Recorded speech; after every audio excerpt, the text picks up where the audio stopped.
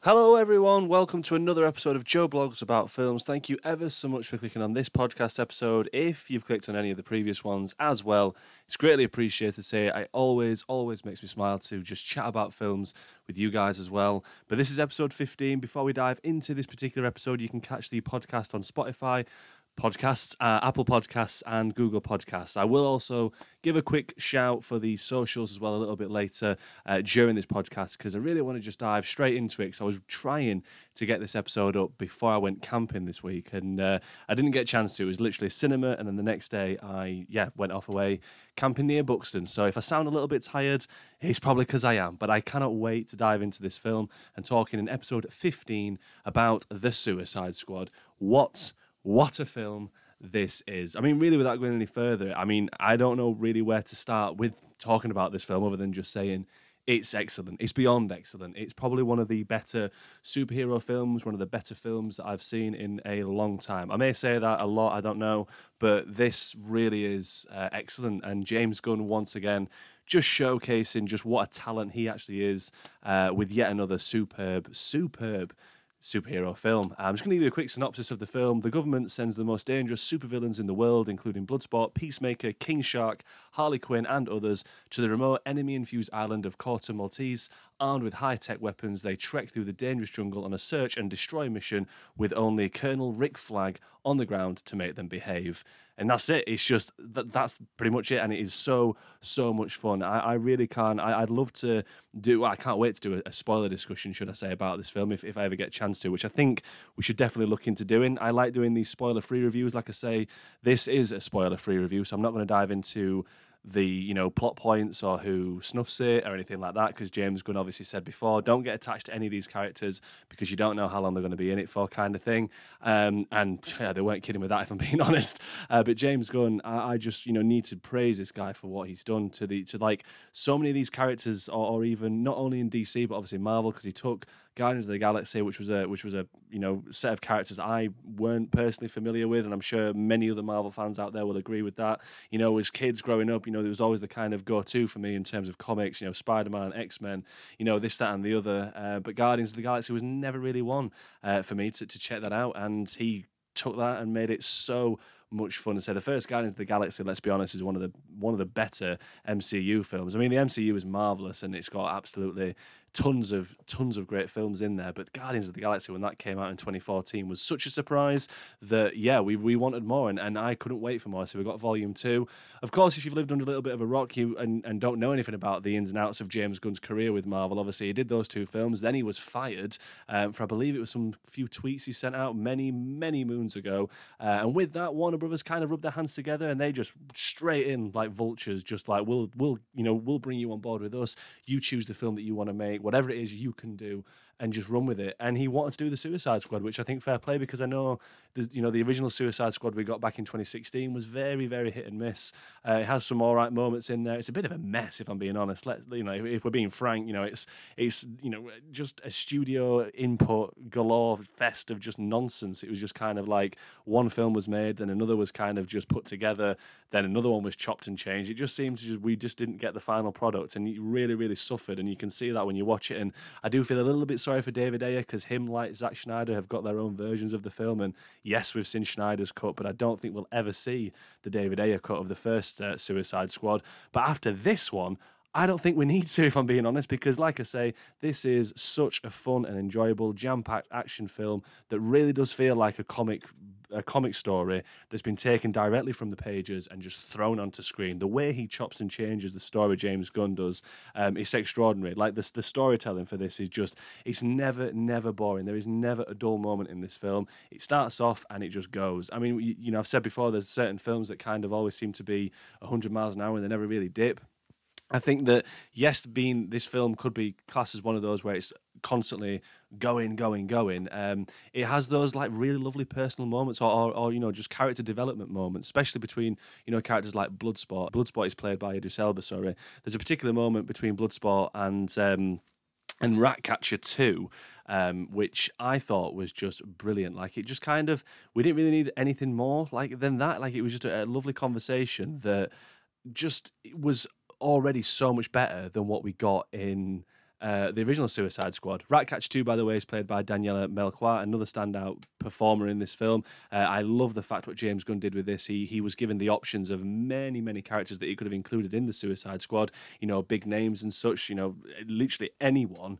And he went for, he wanted to keep it kind of grounded back to the original comic, really, and kind of use unknown characters. And there's so many of them, as I say. One of the standouts for me, as I say, is Ratcatcher 2 with Daniela Melchior even. Her performance is really, really good. Obviously, I'd never heard of some of these characters, in particular, like Peacemaker, who's played by John Cena, which I wrote down on my notes because I knew that I was going to be kind of behind getting this podcast up. But one of my notes that I wrote down was John Cena's even good in this film, which for me, that's a big deal, because it's not that I don't like John Cena or anything. I think he's a great guy. I think he does a lot. He's obviously very well known, established as it is in the wrestling world, and he does, cater to the fans, and I think that he's a very, very humbled guy. But I've just never really seen anything with him in. I think one of the last things I watched him star in was Bumblebee, and that film was all right. John Cena was, all right, not bad kind of thing. But in this, I thought he was excellent, and I want to see more of it, if I'm being honest. I know that Peacemaker's got a spin-off TV show coming as well, and I can tell you this right now that I will definitely be watching that. But other standouts in this particular film of the Suicide Squad, of course, I can't really go any further without speaking about Viola Davis, who's playing Amanda Waller. Obviously, a character continuing from the first one. Just this bad boss, man. Like, she is full on. Like, she's pretty bad in the first one, badass in that sense, she just doesn't take any crap. In this one, in this Suicide Squad, she's just another level of badass, if I'm being completely honest. And again, she needs to stay in these DC films. I mean, my thing as well with DC is I don't even know where they're going with this universe. If it's just going to be kind of standalone films, I mean, I don't really care. Like, I'm all for, like, standalone, trying to, do things on their own, like, different timelines, this, that, and the other, or whatever. But as long as Viola Davis is in any future DC films, I'm going to be 100% behind it, because she is absolutely incredible. Following her as well from the first one was Joel Kinnaman, who plays Rick Flag. Again, really great to see him in this as well, like, kind of just everything from the first one that was either a little bit of a flaw, like no character development, or you just didn't really give a crap about them, if I'm being honest. I don't know, like, it is just ramped up so much in this storytelling, because James Gunn has put together such an absolute fantastic piece of work. I mean, if I sound like I'm bigging this up big time, it's because you should go see it, because it's such a fun ride. And there's a lot of people out there, a few friends of mine, and aren't too fussed about the Suicide Squad, but I think anyone who watches this film is going to be pleasantly surprised. My fiance absolutely loved this film. She thought it was absolutely bonkers. Yes, it's a little bit gory, a little bit grisly in places. It's an R-rated film, and that was one of the conditions that James Gunn had when he decided what to do with the Suicide Squad.